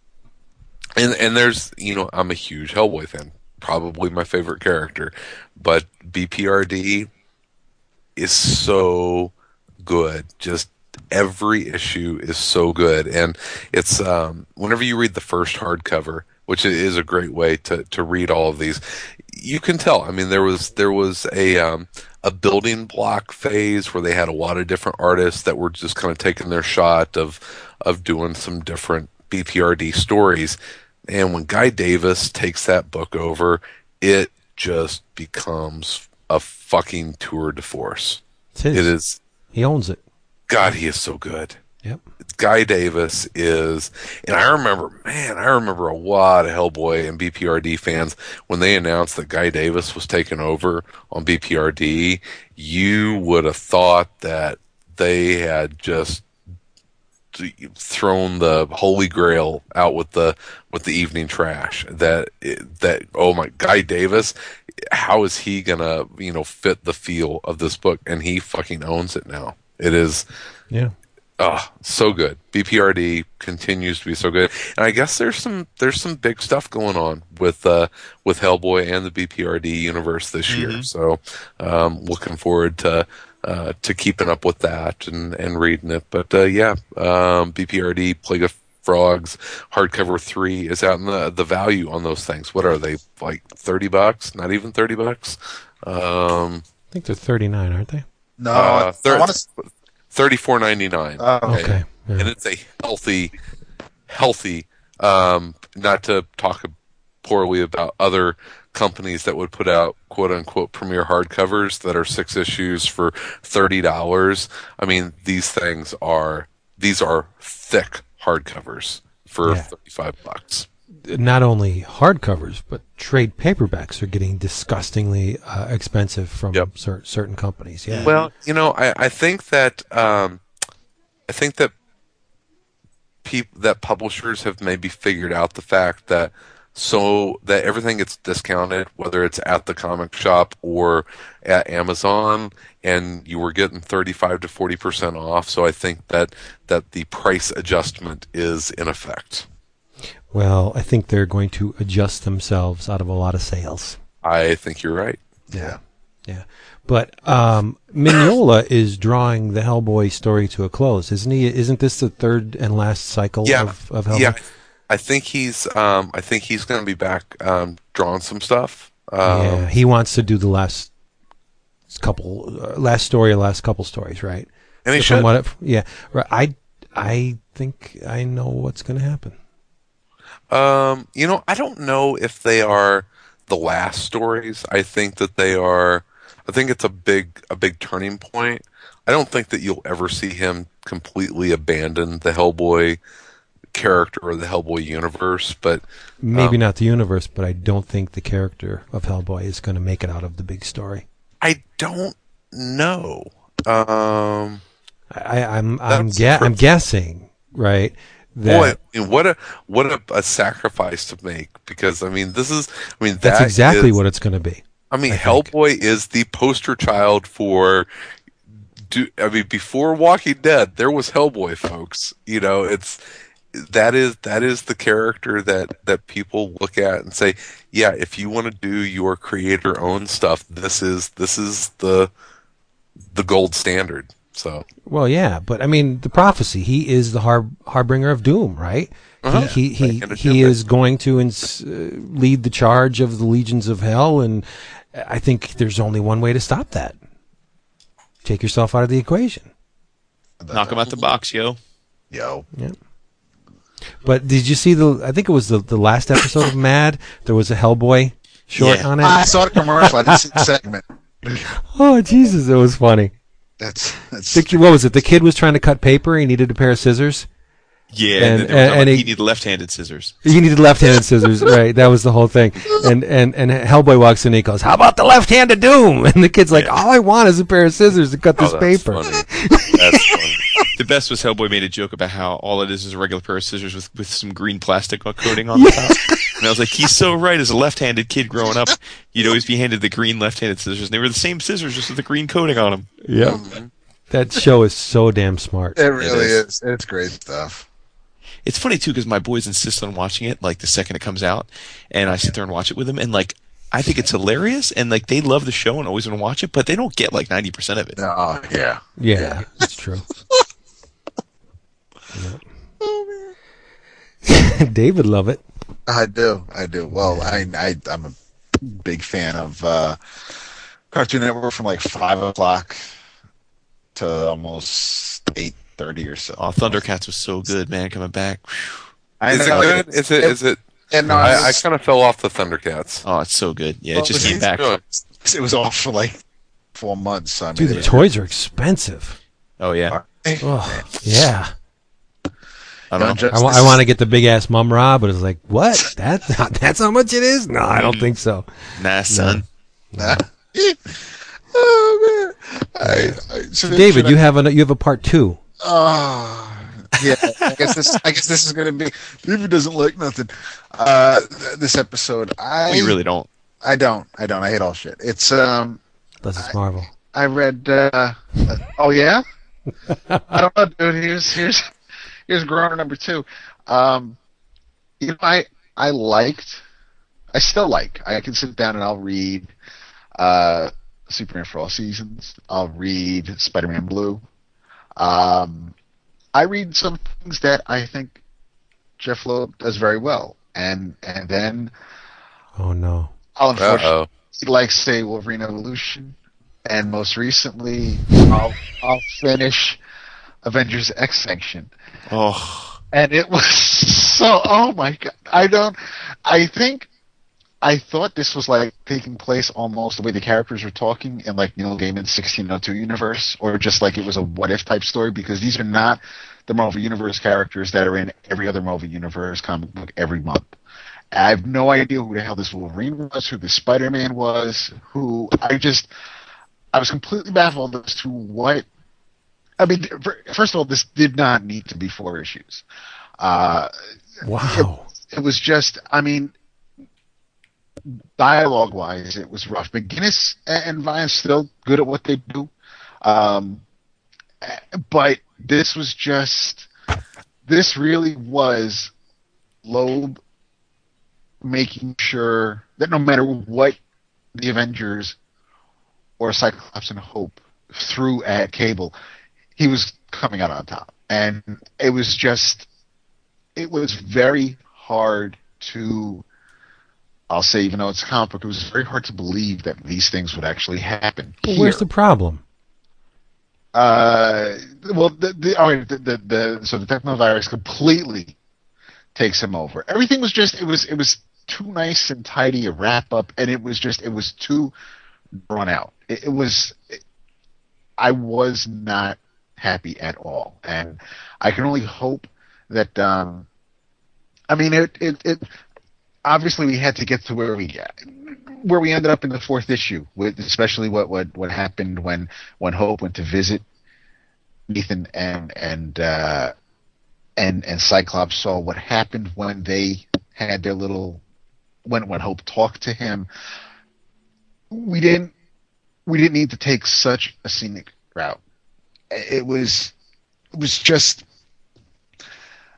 I don't know if I could use the term like heavy-handed or ham-fisted.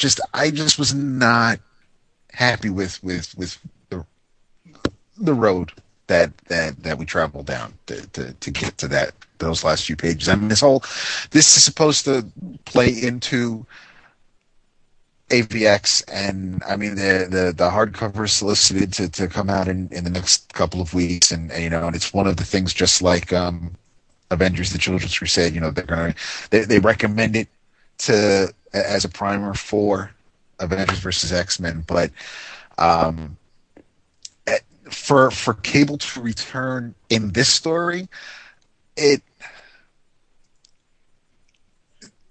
way Cable went out was kind of lessened a little bit, just because of how this story played out. I was not happy at all. I would definitely, I would say, I'll go ahead and I'll say I would have people steer clear of the story. Oh. Yes, I agree. A total and complete hot mess on every front. Story, ridiculous. Not even feeling the art. I know you're a big McGinnis fan, Vince, and certainly I enjoyed some of his work on the Hulk when he did it. But this, I just thought the whole thing was an absolute mess. Whole thing was a mess. Totally rough. Yeah. Wow. And I know. I mean, seriously, how bad can it be? It's got Cable in it. No, seriously. No. I mean, that's not the cure-all, Vince. No, yes, it is. Oh no, Vince. If you read this, you tell me if that's Cable in this book.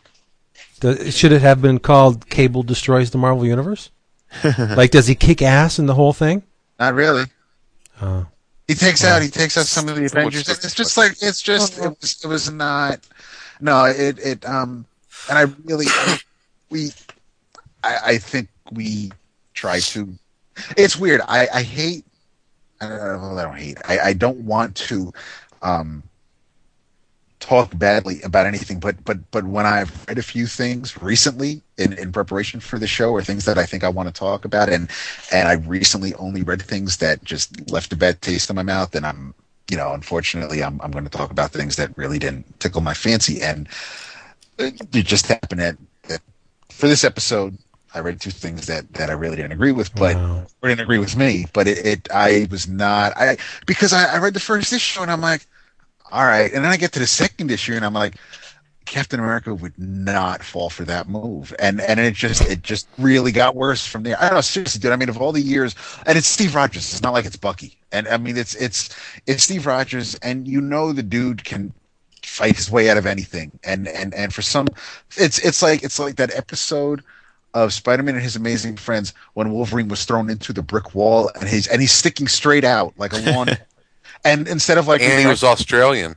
And he was Australian, but it's just like, that's a funny visual, but it's just, the story just, it basically, Jeff Loeb kind of just said, you know what, I don't care what powers these characters have and what they've done in the past that, would prevent these situations from happening. I need to get from here to here, and I'm just going to run roughshod over anything that anybody else has ever written about these characters. Well, he does fall back on formula from time to time. Like if you look at his Superman Batman work and the thing that he did in the Hulk, what he likes to do is sometimes I can tell when there's really not all that great of an idea behind the story, he'll just take a bunch of unconnected characters and then he'll contrive a connection. Like look at his Hulk stuff. He threw Namor in there. Well, the Defenders and the Offenders. Right, and then he made the Offenders. Women. She-Hulk. Right, he just takes a bunch of characters, throws them in a blender, and then he contrives a solution from it. He does that almost all the time. I can't speak for the non-superhero work that he's done. Like didn't he do the who's working on the 12? That's Straczynski, right? Yes, Straczynski and Chris Weston. Whenever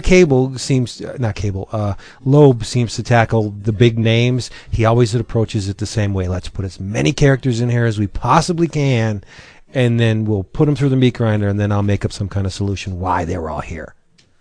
It seems like that's the way he goes, and I expect huge casts of characters when I read a Loeb comic book. Okay. Just what he just seems to do.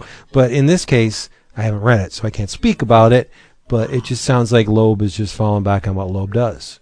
He gets a chance to write a bunch of different characters, and then he makes up something at the end. Yeah. I mean, it was, like I said, I thought that the last couple of pages, I mean, they didn't absolve the previous 90-something pages, but I think the turn of events at the end could be interesting, and I see where it's going for this big blockbuster event that we have coming towards us. But yeah, just like I said, I don't want to harp on it, but just getting there was rough. Yeah. I mean, look what he did in Hulk, Elektra, Deadpool, like they just Moon Knight, bring in all these different characters. Let me just use them. Yeah, I don't know. Wendigo. Because it's cable, I'll probably read it. I can't say no to Nathan. As a cable fan, I would expect you to. I would think you would. But when you do get around to it, I'd like to know your thoughts on this particular cable. Yeah. I'll probably find it all surface and really enjoy it because I do love the art team a lot. Yeah. No, I mean, I agree with Jason to a degree where I don't think it's McGinnis's high point. I think his work on Hulk was better. Who colored it? It kind of wasn't Mori, does it? It may have been Mori. It kind of reminds me a little bit, which I wasn't so thrilled with, the 3 issues of JLL Classified. That opening arc, I think Morrison wrote, but I wasn't really thrilled with like his Flash or Wonder Woman in that story. It kind of reminds me of that a little bit. I'll probably enjoy it then. There you go. Hola, 11 o'clockers. It's Haas. I just bought my ticket to the this year's New York Comic Con, and I feel a little spunky right now. So, Chris Neesman, I want to challenge you to an arm wrestling competition. We'll do this, Neesman. Are you up for it? Let me know. It's Haas. I'm out.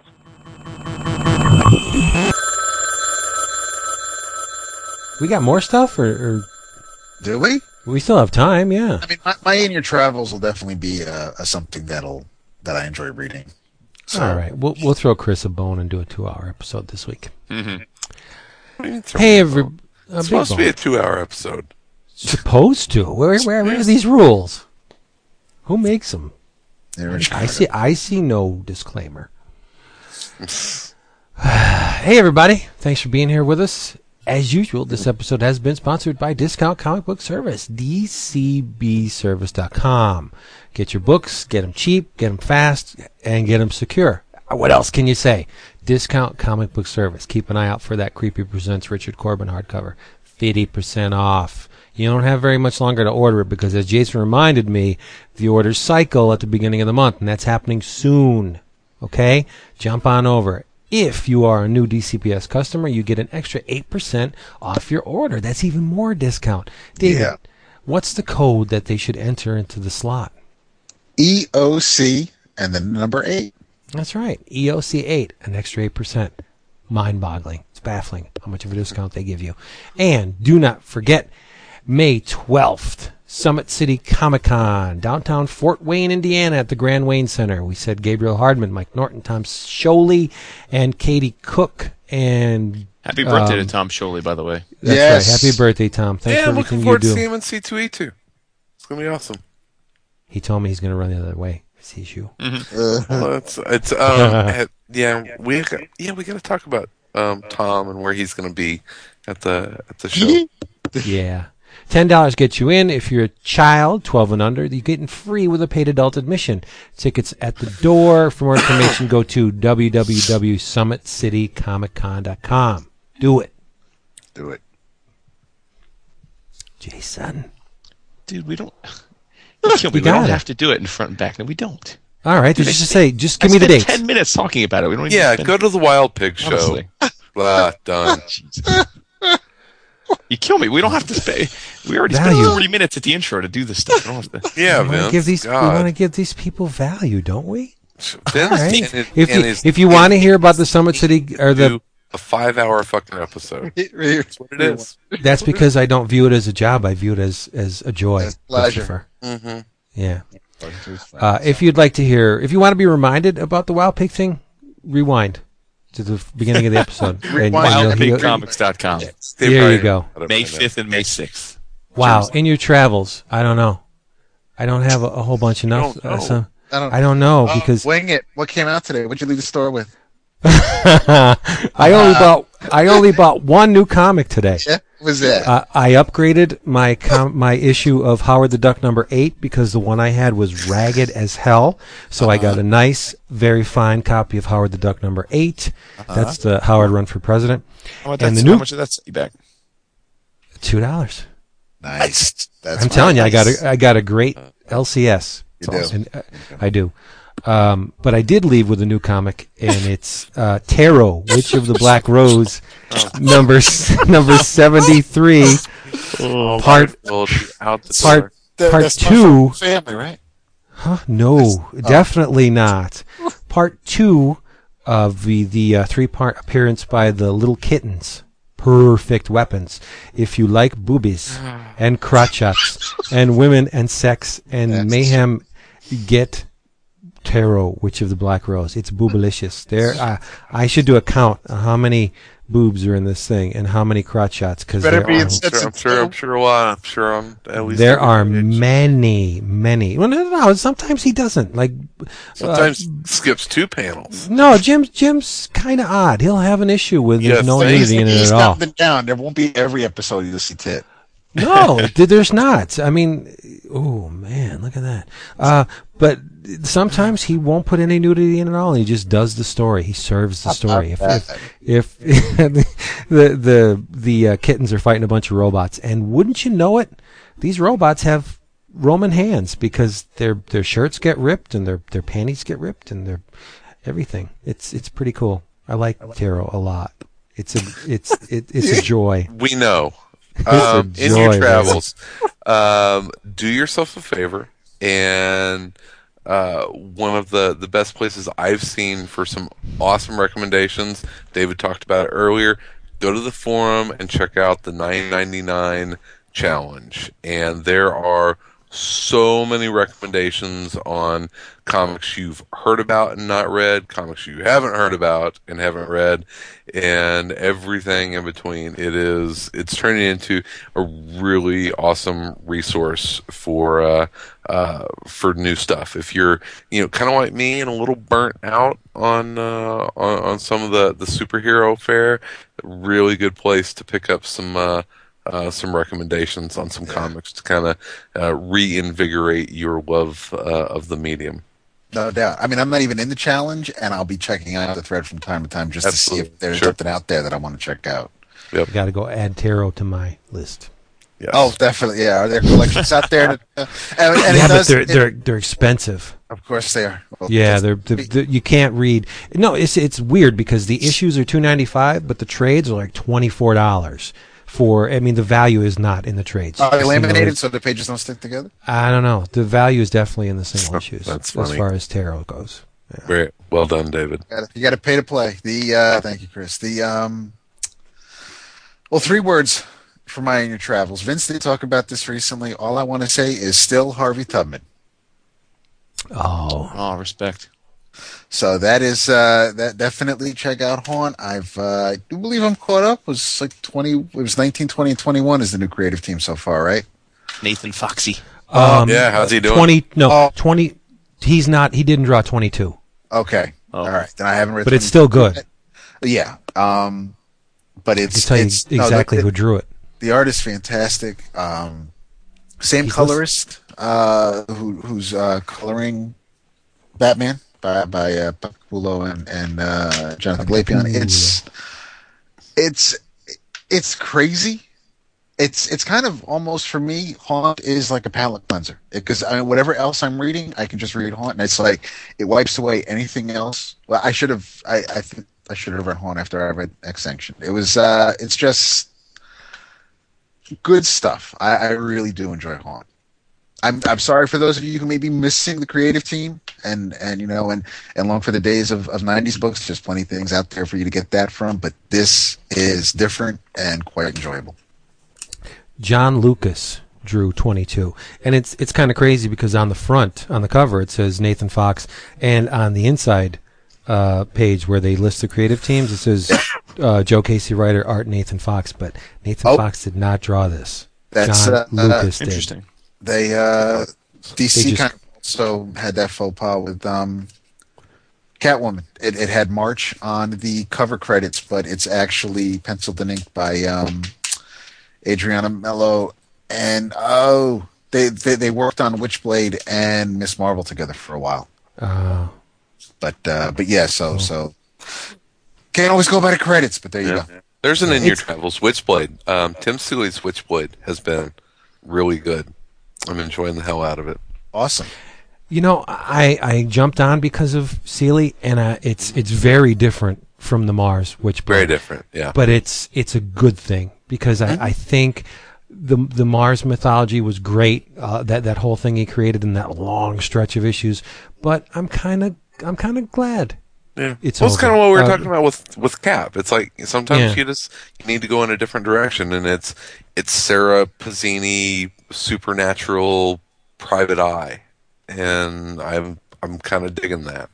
Yeah, and I'm liking that the art is very different from Sedgwick's work. The painted stuff's great, but a big chunk of painted stuff, I need something else. I need to change, and this is exactly what I think the title needed.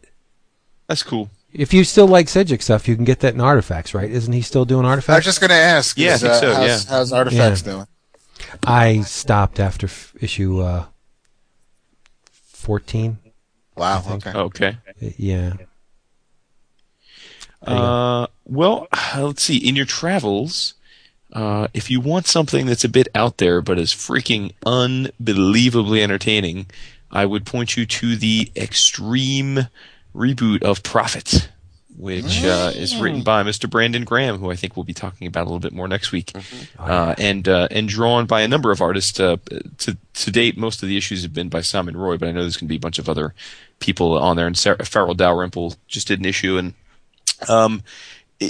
we talked about the first issue, which was issue 21, and it's just crazy future sci-fi where just nothing is as you would expect. I mean, in the last issue, he loses his arm, and freaking the little like symbiote that he has around him, the little gelatinous thing, just like without even just crawls over the stump and just like cauterizes the wound, and then he passes out next to a bunch of like dead alien bodies, and he wakes up and the thing has attached an alien arm to his stump. So now he has an alien arm. Like, it's like the craziest stuff, dude, but it's so much fun, and the art is just bonkers. So I'm enjoying the hell out of this book. It's so much fun. It just explodes your mind. So Preach. Look it up.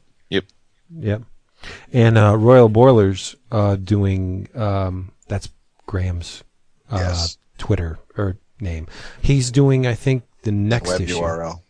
Yeah. So great. You can't go wrong with that book. You cannot. Nope. Did we cover everyone? Is that it? That's yeah, it. we did. So? Aw, we gotta go? Aww. That's no fun. No fun. No I fan. think No we fan. should whoop All it good up things for must come to another an end. half hour. That's not entirely true. No? I don't think so. Oh, I'm reading no. some Fantastic Four. Whatever. From where? Not the Hickman stuff. It's the miniseries that Joe Casey did, First Family. Chris yeah. Weston and Gary Erskine drew it. Oh my God, They it's were a good fantastic. Oh Jesus, is it good? So different too. Well, it's Joe Casey. You would expect different when that man is at the helm, but it's just. I'll talk about it next week, I guess. It's just amazing. Cool. 6 issues. Yeah. Have you ever read it? Yes. Did you love it? I don't remember it, to be honest with you. Oh. Okay, No, I mean, I'll I refresh don't, you. like, I don't, you'll have to, maybe when you talk about it, you'll remind me of it. Okay, we'll do that next week. All right. In addition to all the stuff we got planned. Dalek, Vince, tell all the kids goodbye. Shit. Or exterminate. Oh, the single latest. Exterminate.